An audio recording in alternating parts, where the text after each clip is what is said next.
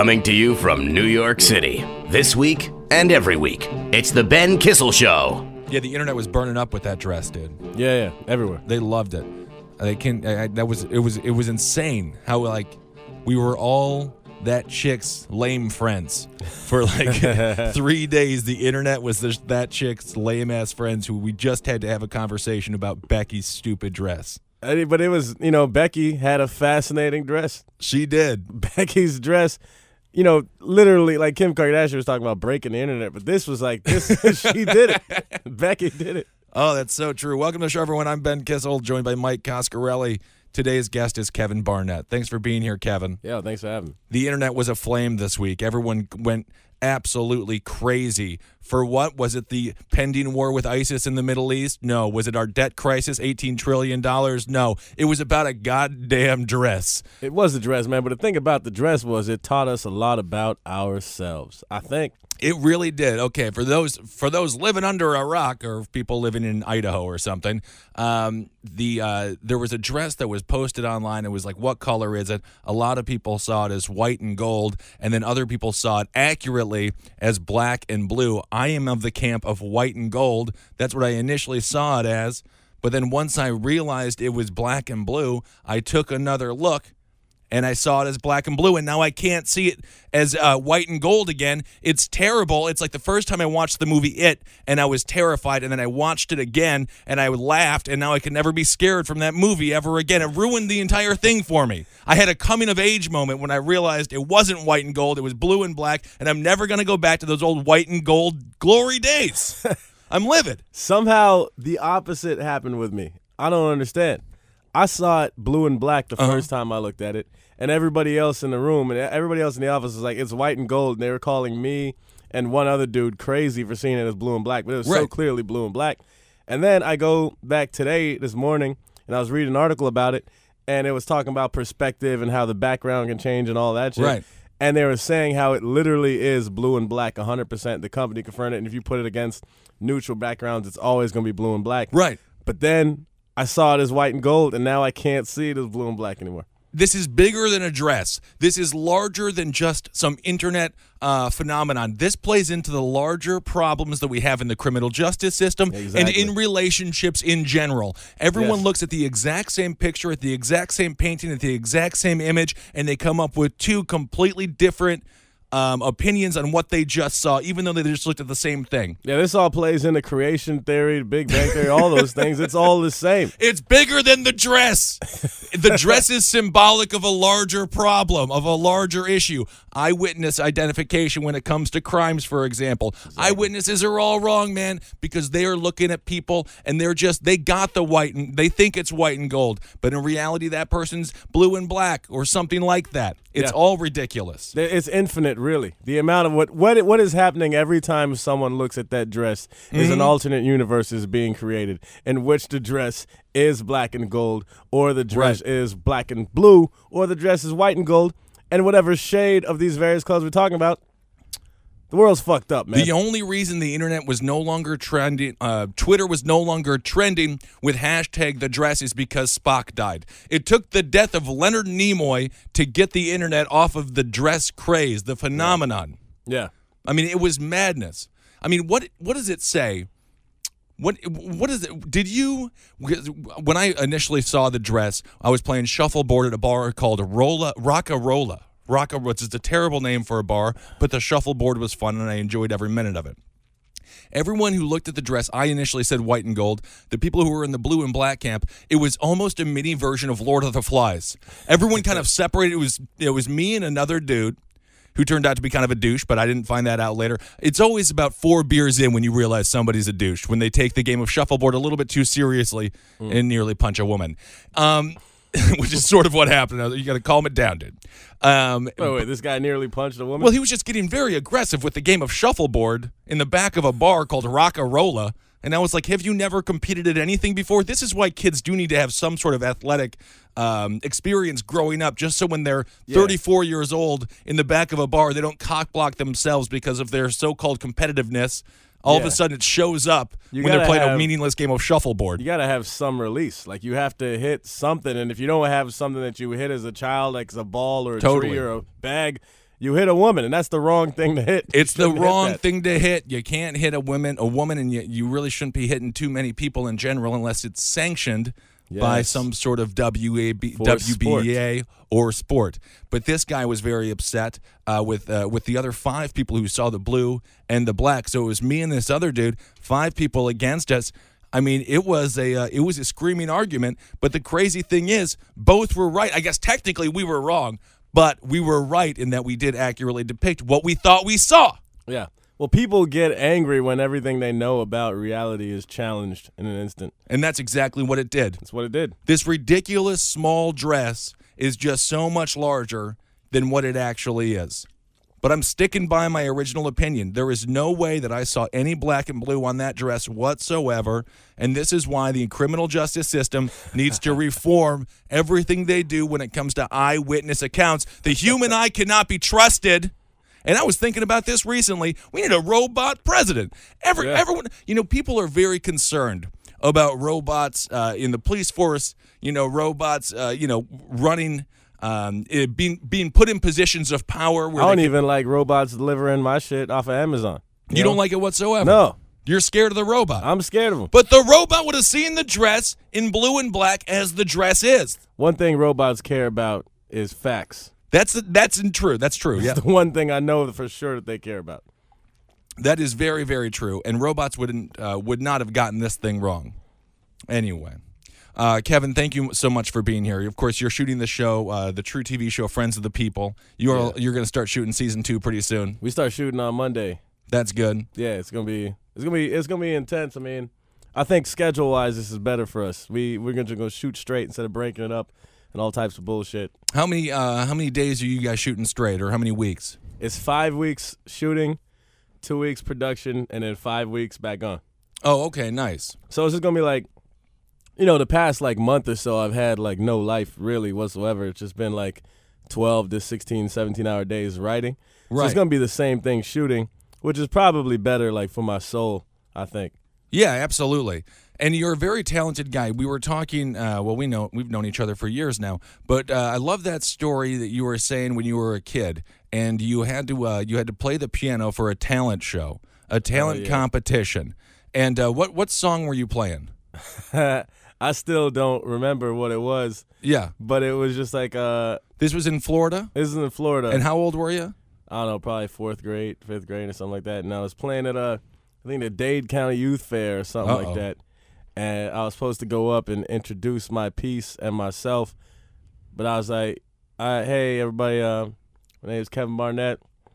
I'm playing this piece by, you know what, y'all don't worry about that, man. I'm just going to play it. I sat down and I played this song. Because, you have to memorize the pieces, right. And, you don't look at, once you memorize, you don't look at the music anymore. So I probably hadn't looked at the music in 3 weeks and just didn't realize I didn't know the name of what I was playing when I was up there. And then you crushed it. You crushed the piece. After playing that, I fucked a bunch of Latin chicks. Oh, yeah. Yeah, it was cool. In 4th grade, you just had sex with a whole series of Latin women. I stay hard, man. I'm always hard all the time. They've said that about you. That's why your nickname is Walking Felony. Kevin Walking Felony Barnett. That's what I do, man. Yeah, that's not bad. That seems like an awfully young age to be able to play classical music, 4th grade. Are you, what do they call that, a savant? No, man. I was 4th grade, I couldn't even play I literally got kicked out of music class in 4th grade because I couldn't do the recorder. That thing was tricky because you got to block all the holes and stuff, and my hands were so damn fat, I was blocking 2 holes with each finger. The whole thing was off. Yeah, the recorder was tough, man. Recorder was tough. Piano was tough, right? Yeah. Everyone talks about how the recorder was the easiest instrument you can possibly play. That's why they let lower-skilled individuals start with it. But I'm telling you, it was difficult.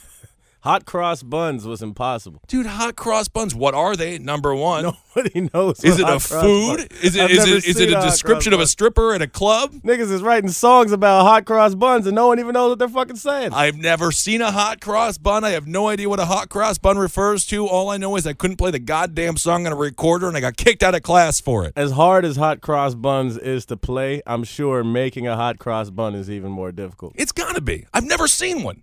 All I do is eat dough. I'm king dough.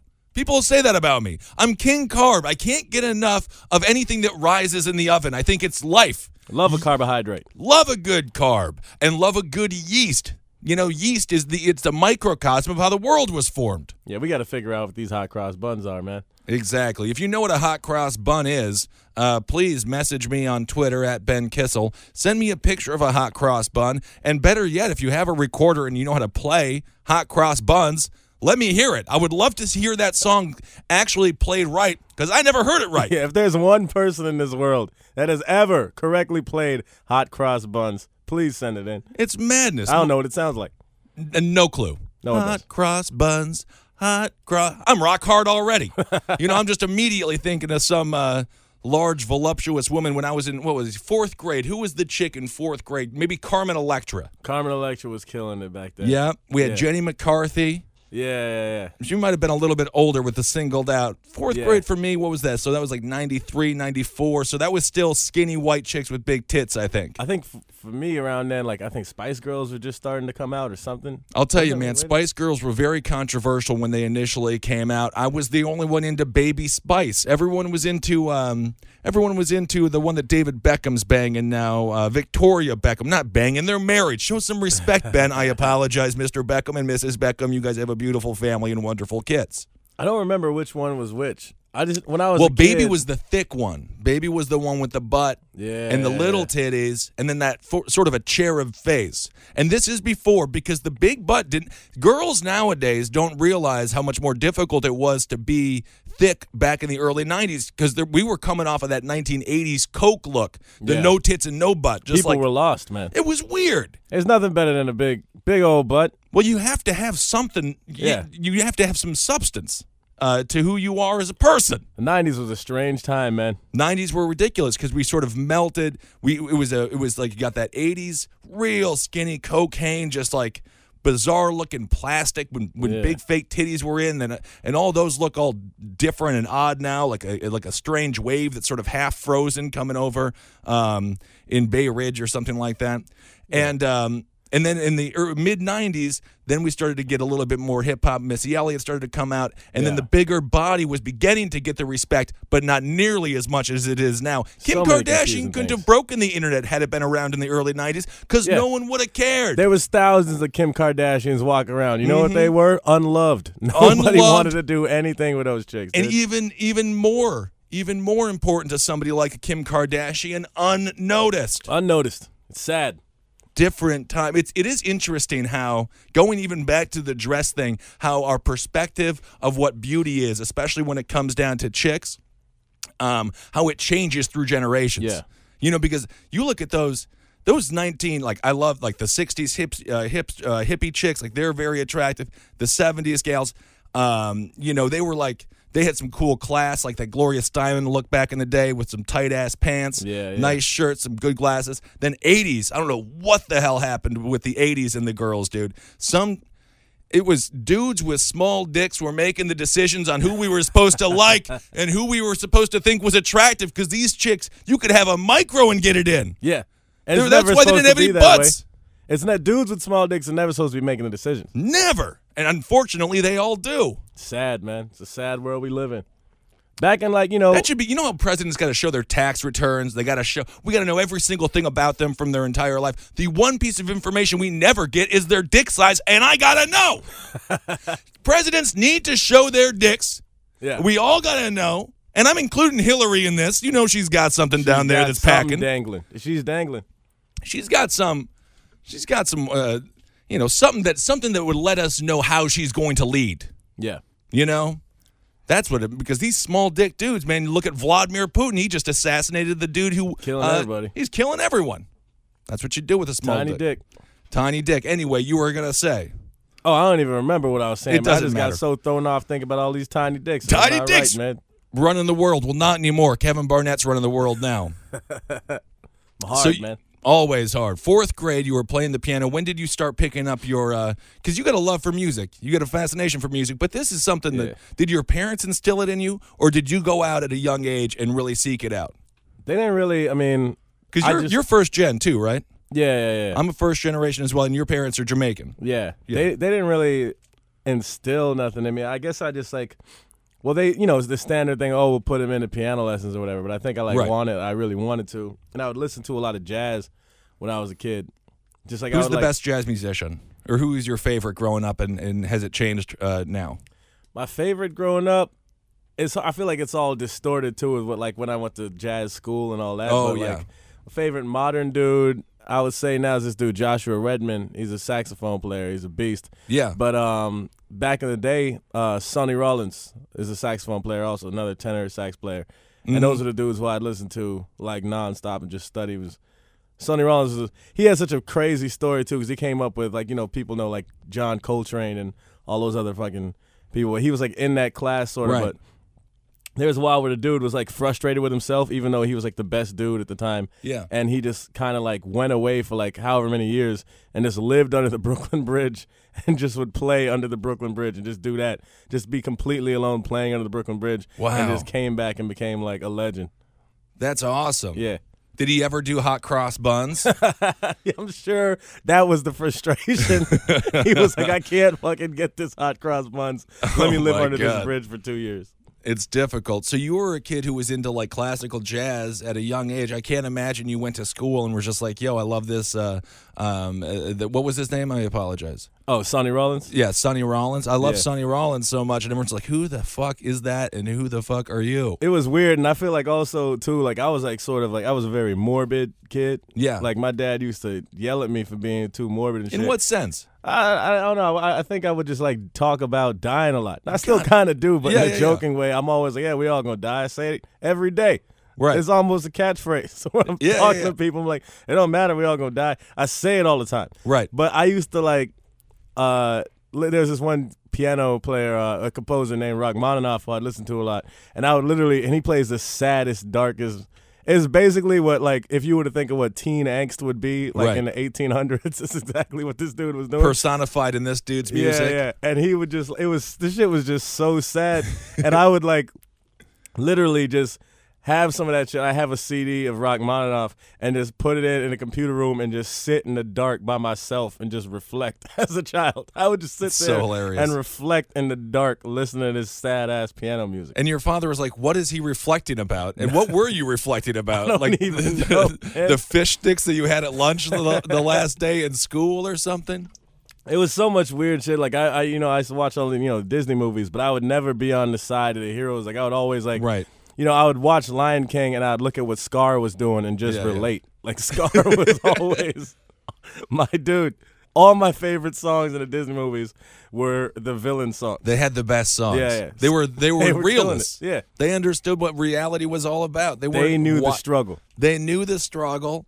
They weren't wild-eyed youths running around trying to Yeah. find love. Exactly. Scar already knew you're going to divorce that chick in 5 years, dude. Exactly, man. It's ridiculous. Simba is just all that is privilege. Mhm. Scar was cast out into the dark and Yeah. he worked his ass off to take over Yeah. that fucking Serengeti. Yeah, maybe shit went bad a little bit after he Sometimes. took over, but the dude worked hard and he Right. showed us that you work hard, you can kill your brother and take over everything that he runs. Hey, man, I got no problem with that whatsoever. That's sort of how Assad got put in power in Syria. His father died. His brother was supposed to be the first in line, but his brother died. So, hey, now Yeah. you get that. Yeah. Now a former eye doctor just gets to be the king, gets to be the Simple order ruler. to things. It's math. Exactly. So were you I would assume this didn't make you cool growing up because kids are very into pop culture. They're very into what's new because they're new and that's what's marketed to them. So I would assume it wasn't like, oh yeah, let's go talk to Kevin about jazz. It's so fun. Yeah, nobody did, man. Nobody did ever. People would be like, I remember people were like, "Oh, what type of music you like?" Or like, "What are you listening to?" Right. And I just be like, "What?" Like I didn't answer them because I didn't have an answer that they would understand. So I just be like, "Nah, I don't really like, I don't listen to anything, The stupidest Goff, answer you dude. can say is like, "Yeah, I don't really listen to anything," That's cool. I just play a lot of video games, man. And then I talk to them about video games. Dude, kids love video games. Yeah. They absolutely love it. And you were growing up in Florida at this time, right? You spent your Yeah. whole childhood in Florida. That's where you were born and raised. I was in Miami till the end of middle school, and then Palm Beach, which is like an hour north of Miami. And Palm Beach, do you like that better than Miami? Nah, I mean, well, it was like a weird transitionary phase. So it's like, Yeah. basically, we left Miami because our house burned down I didn't know that. When did that happen? Yeah, I've told you that before. It was 5th grade, but like we were Where there for a were while. you, Goth Kevin? So, Very interesting. A man likes classical jazz, sitting in the room alone in the dark, thinking. But what was he thinking about? Maybe flicking a lighter? well, it was our. Kevin, did you burn down your house? I didn't burn down the house. I wasn't even there, man. All right. I wasn't there. Basically, it went like this. I was at school, and my dad is just very much like he doesn't emote at all. He doesn't respond to anything with anything. Even if I tell him like a good thing that happened to me, like, oh, Dad, I got this show, I'm doing this, whatever. Right. His response is always the same. He pauses for a second, he's just like, cool. That's his response, That's regardless if something horrible happened, something good happened. So I was at school, and my dad comes to pick me up from school. Like, he's picking me up early from school, and he never did that. Other kids Right. get picked up early from school all the time. And I was all excited, and I get in the car, I'm like, yo, Dad, why you pick me up early from school, man? What's going on? This is great. And he's like, well, the house burned down. That's just how he said it, just so matter-of-factly. He's like, house burned down. So all my things are gone? Yep. And I didn't believe him. I thought he was just joking. He's like, Right. I'm like, really? He's like, yes, house burned down. Then he just drives and doesn't say anything. And then we pull up to the house, and everything is on fire. And there's all these firemen everywhere. What the fuck is this? What? So what did he think? All your stuff was gone. All my stuff All your was gone. records were gone. All the pictures from childhood, my goldfish were all burnt up. They were burnt. Like they were, all the water evaporated out of the aquarium, and there's like all these little crispy fish at the bottom of it. Dude, the last way a fish thinks it's going to die is in a fire. In a fire. You know how difficult that is to kill a fish in a fire? It's almost impossible. They're surrounded by water at all times. If you're a fish, you're like, I know one thing not going to happen to me. Ain't going to get burned alive. And then these fish got burned alive. They got burned alive. And the way they got burned alive, the way the fire started is almost even more insane. The fire started because the washing machine blew up. There Just was clothes exploded. in the washing machine. Right. Full of water. That blows up. House Jesus. is on fire. Fish So died in it. so now you have to move to Palm Beach. Well, we were still, this was the crazy part. So for a while, we were just kind of like bouncing around in hotels and friends and families' houses and stuff. Yeah. And which and was how also, long was that happening for? This must have been really traumatic, actually. You were in 5th grade?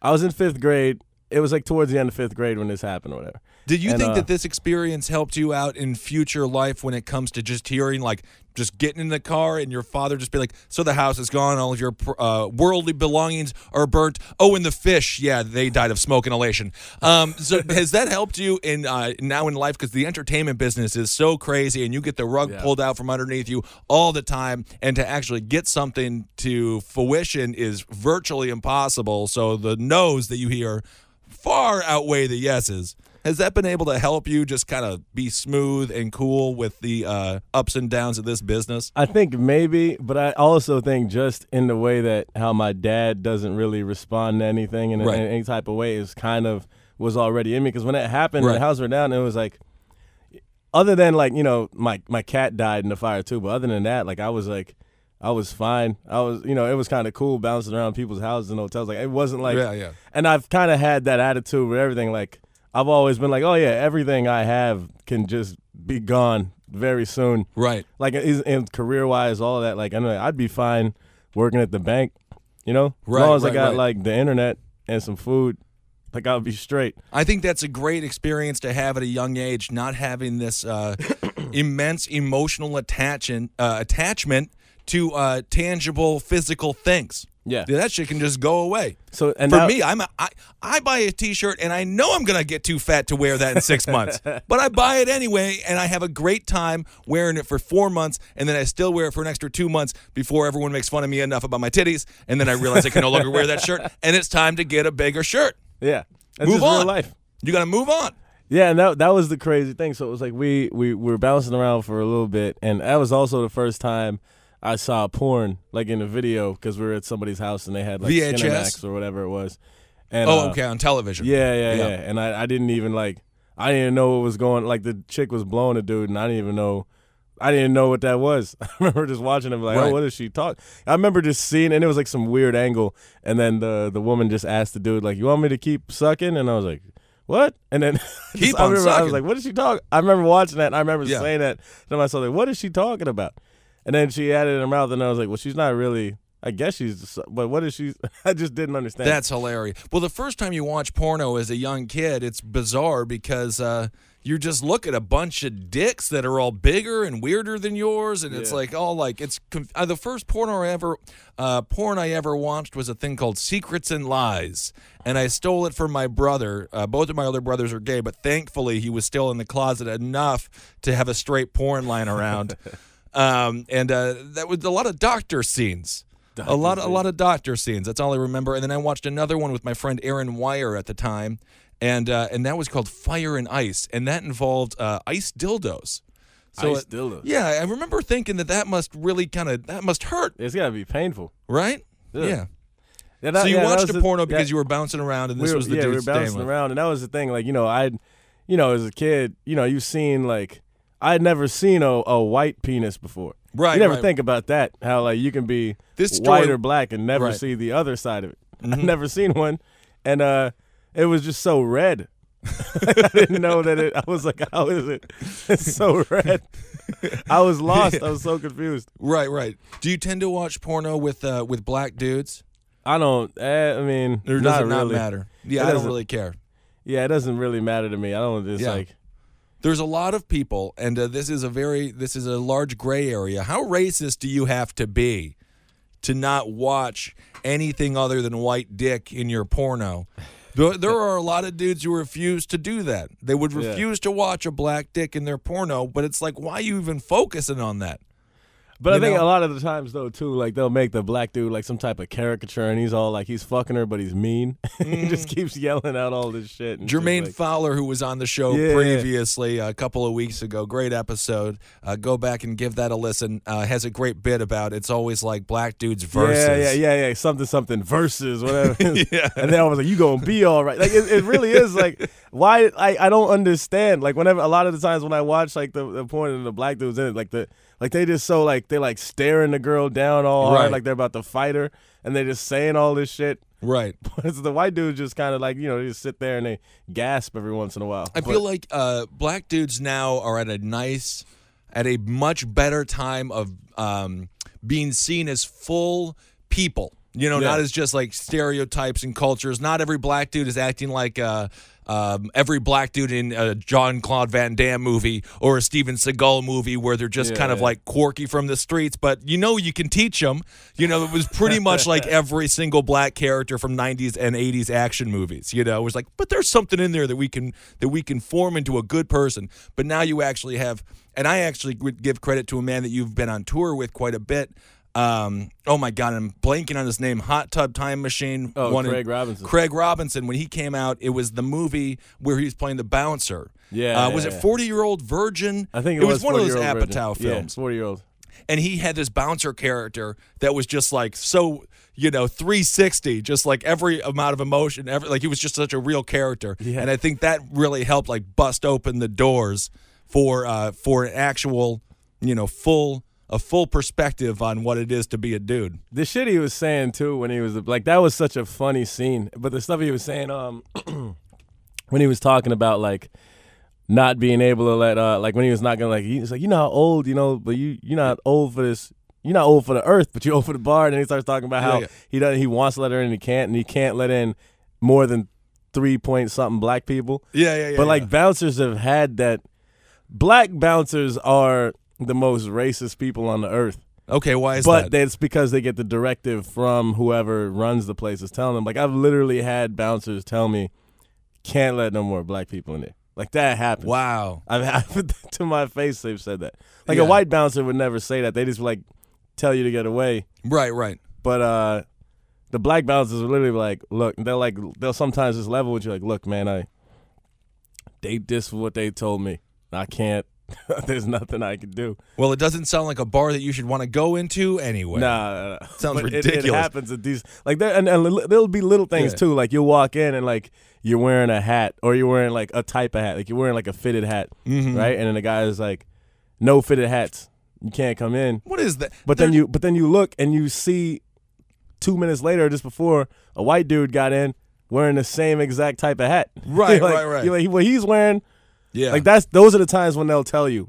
I'm what the fuck? I just saw that dude walk in wearing the same fucking hat. And they'll be look, man, they just Right. there's been times where they'll break it down like it's funny, it's weird. Would you almost rather have a society where we don't have to do? It's almost this proxy racism. You know, it's almost like they just skirt around the issue. No baggy pants, no hoodie, no tight form. They just basically look at what black people are wearing and then ban it. Theoretically banning the person inside of the clothes as well. Yeah. What if they just said, no, we don't want blacks in this one, but there's one that doesn't allow whites and Asians over there. Go to that one. Yeah. Would that almost just be better? Just cut to the chase. At least you know where you stand. Right. You know? Right. One of the probably like the most clear examples of hidden racism I've ever seen, which is just funny, was when I used to live in Tallahassee, when I was going to Florida State, and there was this club, bar, whatever thing on the Strip that everybody used to go to on Thursdays. It was free to get in, and then they had some type of like free drink special for a while, and then it was like really cheap after that. And it was great and to be packed, and everybody would go to it every Thursday, and it was just so very cheap. And then somehow along the way, I think like FAMU found out about it. And so what's FAMU? FAMU was the historically black college just like a mile down the street from FSU. Oh, okay. But for some reason, the bars that FAMU people went to and the FSU people went to barely ever intersected. Okay. But FAMU people found out about this bar and how cheap it was and how great of a time it was on Thursdays. So a lot of FAMU people started coming. Right. And then it started becoming a thing where it got to be so many FAMU people coming that a lot of white people just didn't go. It was FAMU gentrified the bar. They reverse gentrified it. So they went in, and all of a sudden the bar was like fully black every Thursday, and none of the white people would go anymore. Every Thursday it would just be black the entire time. These are the same white people, though, going to a liberal university talking about how everyone should love each other and how not racist they are. These same liberal whites patting themselves on the back. And so they stopped going. All the white people stopped going. And then so it was still a lot of people there, but I guess maybe it was less people, and then they weren't making as much money, whatever it was. So what the club did in order they couldn't just be like, we can't have black people coming in anymore. I wish I was a fly on the wall in this business meeting so me, bad. Me too, because what they did, they couldn't say no more black people at this bar or a certain amount of black people. So what they did, which is incredibly racist but also smart, this is a bar that has nothing to do with any school. They made it so that on Thursdays you had to have an FSU ID to get in. And so once they did that, it was like a couple weeks transition, and then it was back to what it used to be. And wow.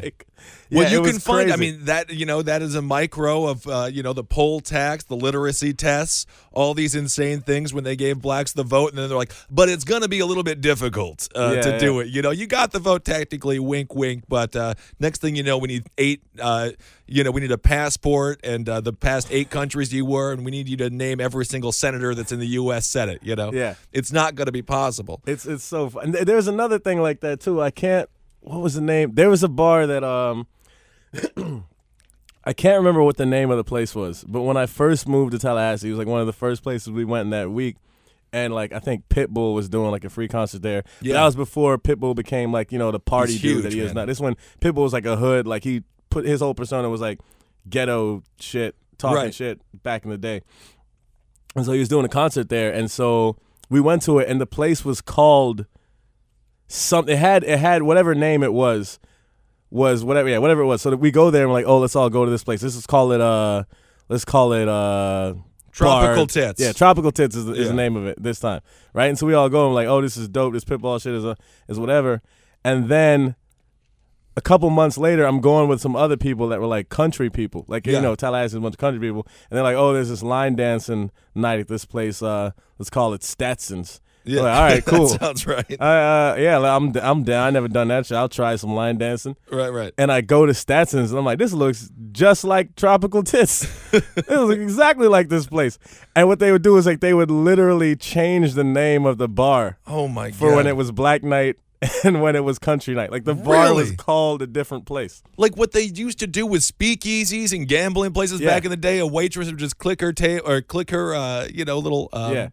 Serving tray, and it would be a bunch of tobacco and poker chips and shit, and then flip it back, and it's a bunch of playing bunch of novels and shit. Fridays and Saturdays, it was a line dancing place, and it was called whatever, Statson's. And then the Black Night, I think, was Thursday, whatever night it was, and that was a totally different name. So obviously, I mean, you had your FSU card, so you were able to go when they wanted it to be a white club as well. One snuck in. Oh, it's Kevin. It's fine. You know, you were able to sort of cross that racial divide. And growing up again, you were in 5th grade. You were, you know, traveling from house to house. You obviously stayed. I would assume this dude that showed you the white porno was a white dude. Yeah. So you stayed with a diverse group of people. You've always sort of been. You've always. From what I have known, from what I know of you, you've always sort of, you never really stuck to any norms that people, you know, no one. Your mother always told you not to be a typical person. Yeah. Not like to always like stand out and be independent and be yourself, right?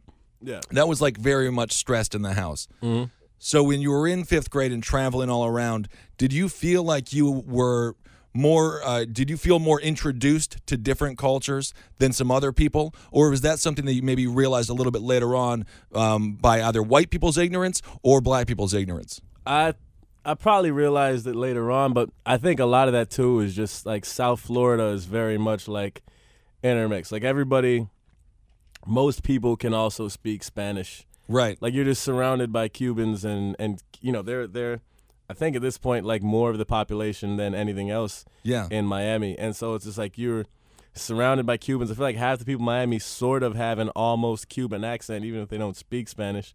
Right. And then, you know, there's so many, like there's Cubans and Jamaicans and Haitians and a bunch of Africans or whatever. Then there's the regular black people and then white people. And so I think everybody you were just used to being around everything all the time. Right. And was it like that in Palm Beach also when you finally got to move over there? It was less so. It was definitely less so, and especially with the high school I went to. Yeah. It was an art school, and a lot of times I'd be like the only black dude in my classes. There's very. What'd you think of of that? Did you like being the only black person in your class? It was interesting because I remember like getting there and people just immediately treated you like you were cooler. Right, exactly. You were like they were like, oh man, he's fucking awesome, man. Right, People, right. Like they were just like literally there'd be times where I was in a band department. It was an art school, so I did music. I was in the band department, and like I'd just be sitting there, and like people would crowd around me and just like ask me stuff. Right, like you knew. Yeah. Well, I mean it's a phenomenon. You know, it's the black god sort of phenomenon where your words carry more weight because you're representing everything these people will think of black culture for their entire lives going on. Yeah. Until, you know, something either changes it or whatnot. So there is a lot of. Did you feel like there was pressure on you to like represent a whole group of people, or were you just like, I'm living my life, this is who I am, and thankfully you're a charming, engaging, and you're a dude who doesn't mind. You're charismatic, but if you were just a shy introvert, I think it might have been a more difficult transition, obviously. But I think I was pretty shy for a while, and maybe that type of shit took me out of it because it would literally be like teachers, and it wasn't even like it was like a thing where I was like the only black kid in the school. There was other black. I mean, out of my graduating class, it was a graduating class like 290. There was maybe 20 black people, which isn't a lot, but it's still like more than one or two. Yeah. But I would just end up being the only one in a lot of my classes. And did the school have a bouncer outside of the front door being like, yeah, we got 3.2% blacks in here already, so we're going to have to leave most of y'all out here. Yeah, exactly, man. But on a larger scale, everything it does come back to a bar bouncer and bar rules at the end of the day. At the end of the day, man, that's real life. But I would literally have teachers that would ask me, like they'd be on whatever subject they're on. And they're like, Kevin, yeah, what do black people think about this? Like teachers would ask me, and it's like, are you serious, man? What did you say they thought about it? Yeah, it's like, look where I'm at. Like, how do I know? Like, we're learning the exact same thing. You're my teacher. You tell me. I don't know. That was the craziest thing that would happen with multiple teachers. Yeah. Did you get any flack from your black friends? Was it sort of a cliche situation of, I don't even know, what do they say, the Oreo thing, white on the inside, black on the outside? I think it's cliche and dumb. But did you get any flack for not being traditionally, culturally black? Yeah, there was a decent amount of that happened. Like, because I remember there was and I'm still like into this stuff. I haven't been able to do it. But I was like very into like skate culture. Like I was trying to skate for a while and I was terrible at it, so I started doing BMX, and so that's like it was all in the same world. Right. And you just always get the crazy fucking white boy shit, like they would say all that, but it was very interesting because there was a time where people would say all that and yell at you about trying to skate or BMX, and then I think it was around like Pharrell was doing some stuff, and then I think it really changed a lot when Pharrell started to change a lot, but I think it like really changed when Lupe came out with that song Kick Push, and all of a sudden it's like 2 months later, I'm walking down the street, I'm seeing groups of black kids skating. And right, it was like, right. I had never seen that before. Like it was starting to pop up a little bit because of Pharrell. Like it was starting to seem like it was okay. And what year was this? Like Lupe and Pharrell? Lupe was probably he probably came out with Kick Push and like, it was late. Like it was like 05 or something like that. Right. 05 or 06 even. But it started to be pockets of it because of Pharrell, and I don't know when that started.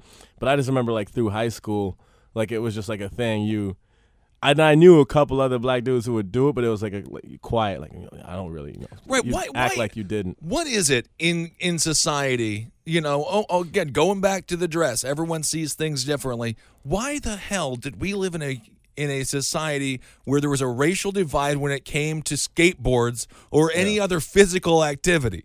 It just seems like such a ludicrous thing for someone to make a decision that they will or will not do based on their skin color, because it's. No, I don't ride a board with four wheels on it. I'm black. Now that I think about it, though, and I think it's like I would see like groups of people after the Kick Push, which was later. But I think what might have been the biggest turning point was Tony Hawk Pro Skater. Right. That I think changed so much shit for so many people.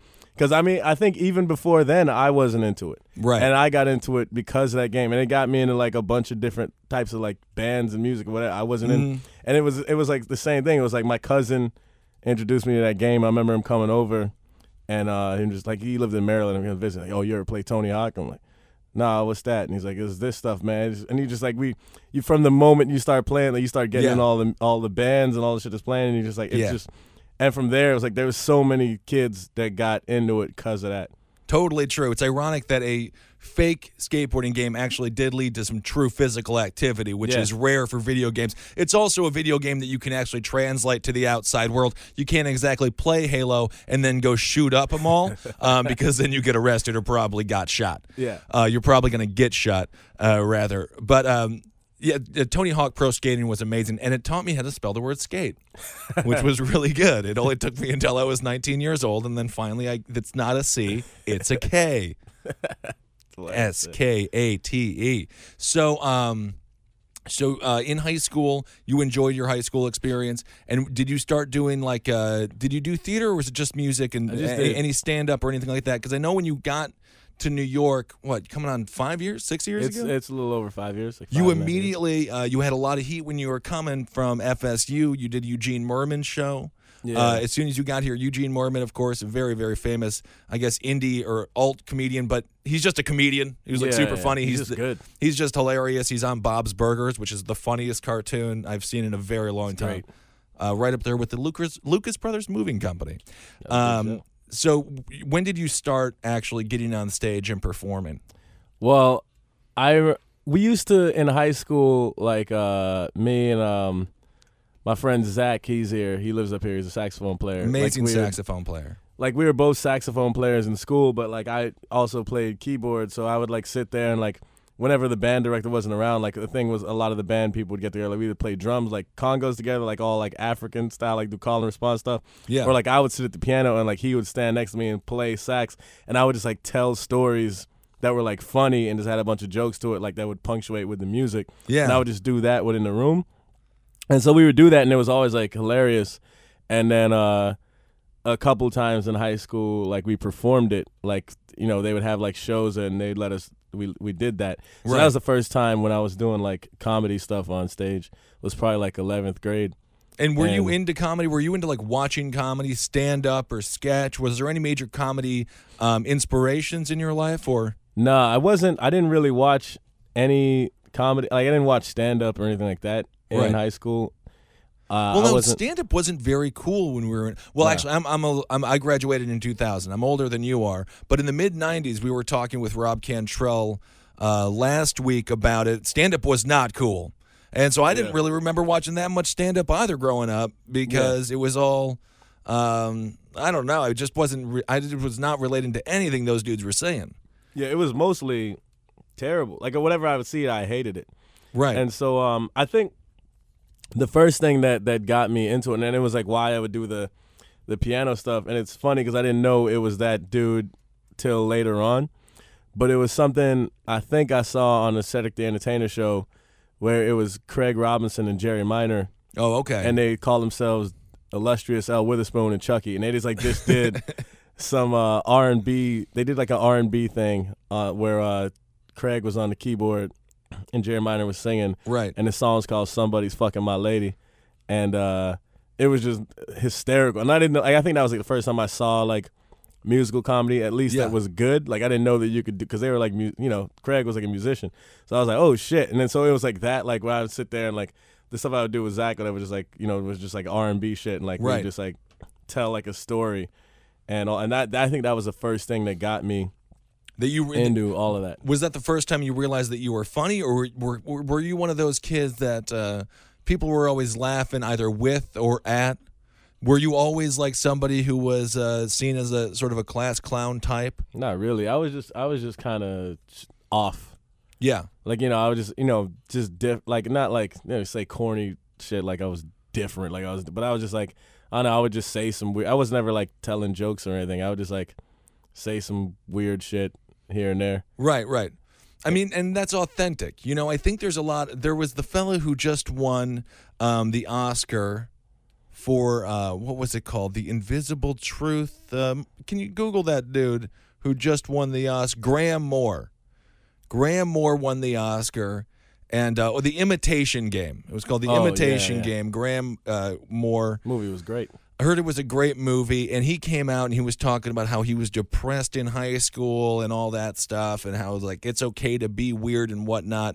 But there's a difference between seeking out being weird and just having it, just being different on the inside. And I think I've always felt that way also, because really when you are truly different, you want to assimilate as much as you humanly possibly can. Yeah. And it tends to be those more extroverted people who are supposedly different. You look at Adam Levine, that dude who's from The Voice. He's got tattoos. He so desperately wants to be like edgy. He so desperately wants to be this badass, creative, free-thinking dude. But he's a businessman. Yeah. He's Donald Trump. Yeah. They're all like those business dudes are business dudes. You can put as many tats on the body as you want to. I know that you're not that dude. Yeah. So did you find and Graham Moore was talking about it, be weird, all these things, but if everyone be's weird, it's not weird anymore. That's just that's now a style. Yeah. That becomes a cultural style, and then we'll look back in 10 years and be like, what the fuck were you thinking? Much similar how we just thought about 1980s attractive women from Warrant videos and be like, yo, what you thinking, Warrant? You could have actually had a hot chick in your video, but at the time they were like, this is the hottest babe around. Yeah. Looking like a skinnier Paris Hilton.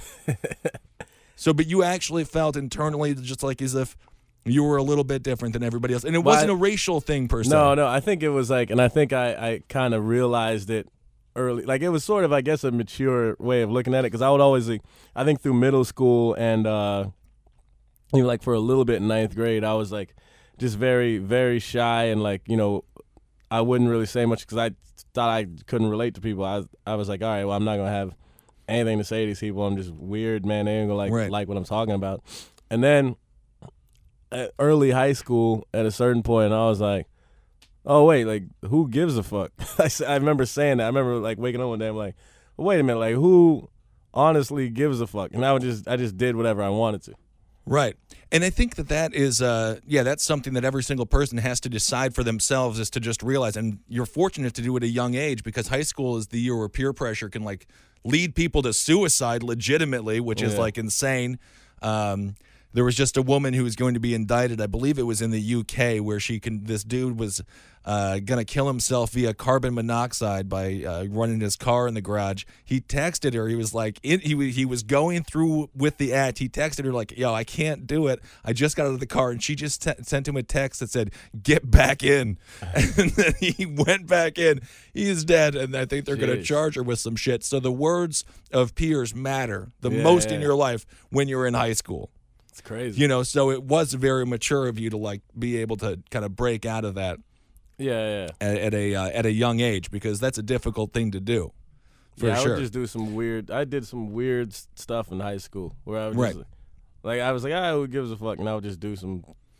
That narrative, and we've talked about this a lot before, though, is sort of lost in a lot of these, especially with the black issues happening right now, the cultural issues in the country. That narrative of don't give a fuck, do whatever you want to do, is kind of lost in the mainstream argument when it comes to race relations. Dr. Ben Carson, who was just at CPAC, the Conservative Political Action Committee, I believe it's called. Well, either way, it's a bunch of nerds that got together over the weekend, and it seemed like a great time. But he's a black dude, and he came from nothing. He became a doctor, and that's sort of what his point is as well. Just do it. And, don't concern yourself with it. Do you think sometimes as a culture, when it comes to racial stuff, that we get too bogged down in the walls that have been put up by society, like we were talking about earlier? No one denies institutional racism. Yeah. Whether it be a bar or the government or academia or working at a goddamn high school and trying to become principal at that high school, whatever it might be. No one denies that was everywhere. And now, obviously, the doors have begun. They're much more open than they were, which I think we should acknowledge. But do you feel like that argument of just doing it, don't give a fuck, and there are no barriers? If you don't think that there's barriers, there are no barriers. Yeah. Do you think that would help a little bit as far as with people who do feel disenfranchised and disempowered? Yeah, and I think it's like it is starting to be where it seems like a lot of people sort of are getting to more that attitude. Like, at least in you see and rap a lot nowadays. There's a lot of guys who it used to be like you had to be this and you had to talk about these things, but it's also very hypocritical because people will come after people still for doing whatever, but it's way less than it used to be. Where it's there's, I was saying there's Lupe. Lupe really was he was sort of, without Lupe there wouldn't be people like Drake where you can just go up there and be emotional. And right. Lupe, I think, really kind of broke into, because he gets very political and whatever and all that other shit. But he was also a skater, and he was all he was into some odd shit for a rapper to be into. Yeah. And without him, I don't think there would be guys like Drake or J. Cole or any of these dudes who were talking about Tyler the Creator. Tyler the Creator is definitely Odd Future. The whole Odd Future crew, all those dudes. Yeah. Lupe really was the first one like that. And right. The first one that was at least popular like that. Yeah. I mean, I think there was definitely something with Odd Future and like you were saying earlier with skate culture and shit. And now with the acceptance that black people are more than what we stereotype them to be, there is this sort of great reveal going on in the entertainment business, I feel like right now. Yeah. If you're a black dude and you you're obviously, you love dinosaurs and birds and anime and video games, skateboarding, typically not the things that you would think about. If you were in 1980s and you asked an average dude, what do black people like? They would not say pterodactyls. That would not be the tip of anybody's tongue. So it's cool now with entertainment, and I just want to get your take on it because I was thinking about it. This is sort of the boom of it's come as a society now. We're definitely more able to understand the full scope of what a black dude is, and the full scope is very similar to what a white dude is, and I think an Asian dude. Basically, what it is and that's always existed. There may have been just pockets of people who were when I was a kid, I probably thought there was maybe the only other person that was like me was the one guy I knew or my brothers, and then there wasn't anybody else around like that. But there's a bunch of them, but a lot of people were either like that and just didn't know anyone around them like that, or were afraid. It was coming out, going.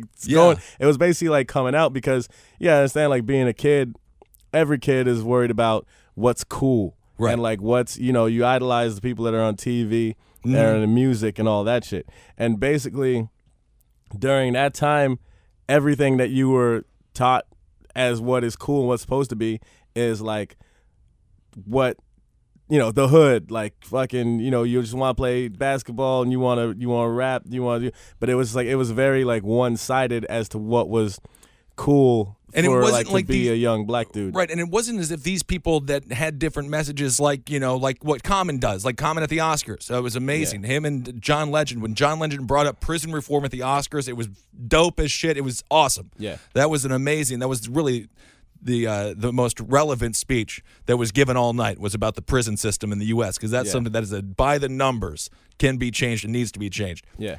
But there were all those people. There were these voices in the black community out there, but they weren't the white women that run everything. Exactly. Didn't choose them to be on MTV. And it's almost like it's not even necessarily anybody's fault per se. It's like the executives are like, this is what is popular. This is what people are going to like. Let's put out this because they can only put out so much stuff. And they're like, well, this is what people are going to buy. Right. And people died because of it. Yeah, this East Coast West Coast feud was so real in the mid '90s. Source was making bank money off of it, and people were actually dying for music. Yeah, it's insane. It's insane to think about.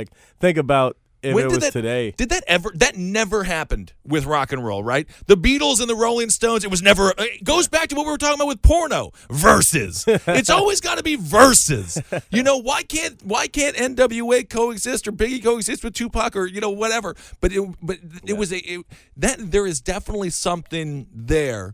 Was it a divide and conquer notion that these executives had, or this notion that like black people are only interested in white people if they're killing each other? Yeah, there was something there that's going on. And, and who really knows at the height of it all, like what was happening? But it was like that's what was pushed, and that's what became what people thought of the community and what people wanted to buy because it was cool and interesting, and there wasn't so much room for other stuff.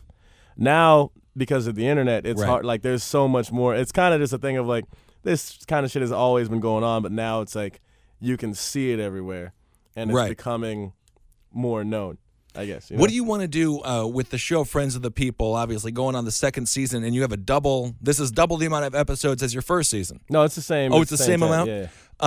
What is one of the is that sort of one of the intentions behind the comedy of it? Because you guys are, first of all, brilliantly referencing the 90s at a high rate, which is genius, bringing back Urkel. I always call him Urkel. As soon as I saw Stefan Urkel, I realized that should be his name forever, and he should never get out of that machine. Name. Oh my goodness!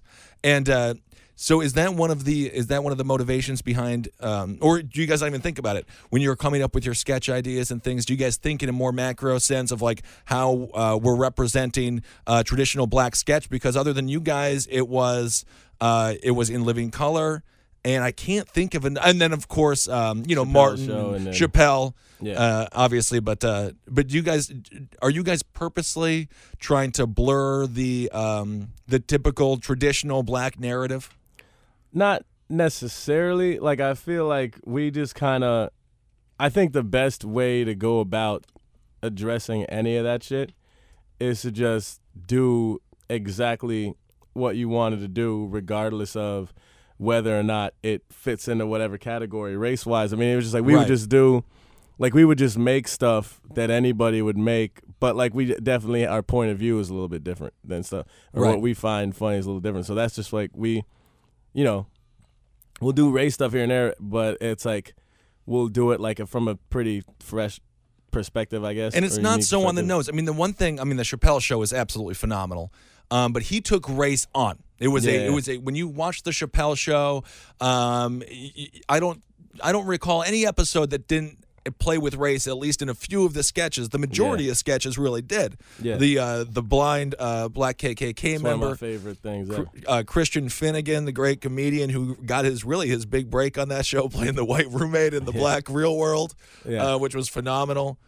So, but you guys aren't being so on the nose with race. Is it more just like showing people, hey, this is the kind of shit that we want to do. We happen to be, I don't even like the words happen to be, but we're black. This is it. We no longer have to address it as the major issue. It's no longer an elephant in the room. Yeah, like that's the thing. It's like it's no longer we can just be what it is. It can just be what it is, and that almost sends a bigger statement, but we will, we'll talk about race stuff here and there. I think somebody said this about Eric Andre's show, and it was like early on, It's like Aragon, check it out on Adult Swim. Hannibal Buress is also on there all the time. And what people don't realize about that show is like it's a very black show. Like at least in the first season, pretty much all their guests were black. Pretty much in the first season, right? It's Hannibal and it's Eric Andre, and most of the guests that they had on were black, but it never came up at all ever. Right, and it's one of the weirdest, craziest, absurdest shows anyone's ever seen. I don't think black would be like eighth, odd, strange. I would think the word like gay would be brought up. It's gay. Exactly. It's the last. It's the last thing you think about when you watch that show, and that almost is a bigger message than anything he could have done if he was talking about race the whole time. Right. You know, at some point, right? Just going about it and just living your life, because I think that is that's just got to live by example. And then people will just follow. Yeah. You know, it's kind of showing like, it's just another thing of like, like he's not like he's overly trying to be crazy and weird. Like that's just like what he finds funny and what he does. Oh my God. It's like he's showing you, like the crazy white boy shit. We do it better. Just as crazy. I don't give a shit. Jerry West is still going to be the logo of the NBA, and that's the only point of white pride that I'll ever hold on to. Yeah. As long as they wanted the NBA logo, the dude dribbling the ball? Yeah. That's Jerry West. And there was a big push to make it Michael Jordan, which it probably should be, or Magic Johnson, or Larry Bird, dare I say. But they were like, no, we're going to keep it Jerry West, and it's got to stay Jerry West. It's all we got, Kevin.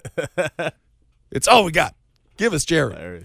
But like you were saying, I wanted to reference the positive. Obviously racism, terrible word, loaded, and in its root, absolutely terrible and awful. But you dealt with the thing I like to call positive racism growing up, with the white sort of like the sage type thing, everyone thinking that you're cool and stuff like that. Has there been any experience where you found it to be dope as shit, just being a black dude, where you're like, this is the best? If I was white, everything would be worse. Because I know when you went on tour, and when you go to these, I believe you were in Wisconsin, and Wisconsin's adorable. The white people there just so badly want to have black friends, and there's just no black people around. So if you are black in Wisconsin, you are, like Kevin was saying earlier, you are extremely cool, and people can't wait to be friends with you. But you were doing a show, and a guy approached you, a white dude, who was just like, oh, hold on. And then he went in the back, and he changed clothes. Yeah. That was one of the strangest things. What did he put on? We were at Elks Lodge, and he was just wearing like some plain shirt, and then he goes on and puts on this Biggie shirt. Like he just puts on his Notorious B.I.G. shirt, and he like looks at me like for approval, and it's just like, well, why did you need to do that? There was no need for that at all. You realize you could just crush him at any time. Just be like, no. At any point. No, dude, not right. It's just people overcompensating. It's always funny to me, because it's like you can just treat me regular, but like people like overstepping to try to be. When are we gonna get to that? That is the part of the whole racial relations in the country that is just infuriating for me, because white liberals are so ridiculous. They put black opinion on a pedestal, and they so desperately want to not seem racist that then they full circle it in and become racist. I was hanging out with my friend. We were out at a bar, and this white chick started talking to us, and she was, whatever, just obviously trying to be seen as PC as possible, talking about how she went down to Georgia and how sad it was that the black people took the trains and all this shit. And everyone's just like, why are you talking about this right now? We were we were talking about, something about how fat somebody was, and then she brought up this random thing. As a black person, that experience is very unique for you. Who is more annoying to you? A racist person who just tells you what's up, how they feel, or one of these white people you're just like, I can't put my thumb on why you're different, but you're confusing me. What is wrong with you? Yeah, it's those people, like the white liberal overcompensating, just like trying to, or the ones who are like offended for me about some stuff that happened, and like they'll tell me I should be offended at something. I was like, well, hold on, how are you gonna tell me that I should? Because by telling me how I should feel about something is like you're telling your child, like this, like as if you're looking at me. You're like, the child. I'm the child. Like I can't decide for myself how I'm supposed to feel. Right. It's so that's those things that bother me. Yeah, it's got to be. It's just it's an interesting experience. Yeah. For sure. I think we got to get to everybody is regular and go from there. Yeah, if we're all just chilling, man, it'd be great. Yeah, that would be great. Awesome, man. Kevin, thank you so much for being here, dude. Oh, yeah, thanks for having me. You are the best.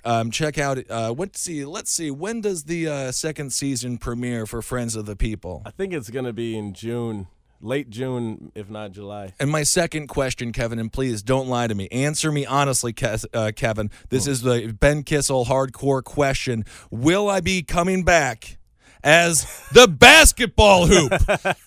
God damn it, Kevin. I spoke with Jermaine about this, and I said I was pigeonholed as a white cop and a basketball hoop, a backboard. I was a glorified grip.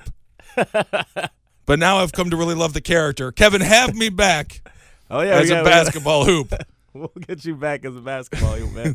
I thought at least my face was going to be showing or something. Just holding the goddamn bat on accident because I didn't do a good job. No one wanted to see my face.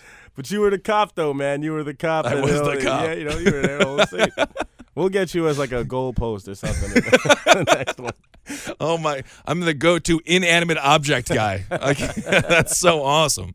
Thanks, Kevin. And check out Kevin. He's also on a podcast for Cave Comedy Radio called The Round Table of Gentlemen. And if you're ever in New York, check him out wherever he is. He's amazing. And listen to Abel Against Top Hat, last podcast on the left. And I think that's pretty much it. Fat Boy Barnett on Twitter. Yeah. And I'm at Ben Kissel, and that's at Mike Coscarelli on Twitter. So check that out. And again, feel free to message me and let me know. Send me your recorder videos. I can't wait to hear some amazing renditions of Hot Cross Buns. All right, everyone. We'll talk to you soon. All right. Thanks.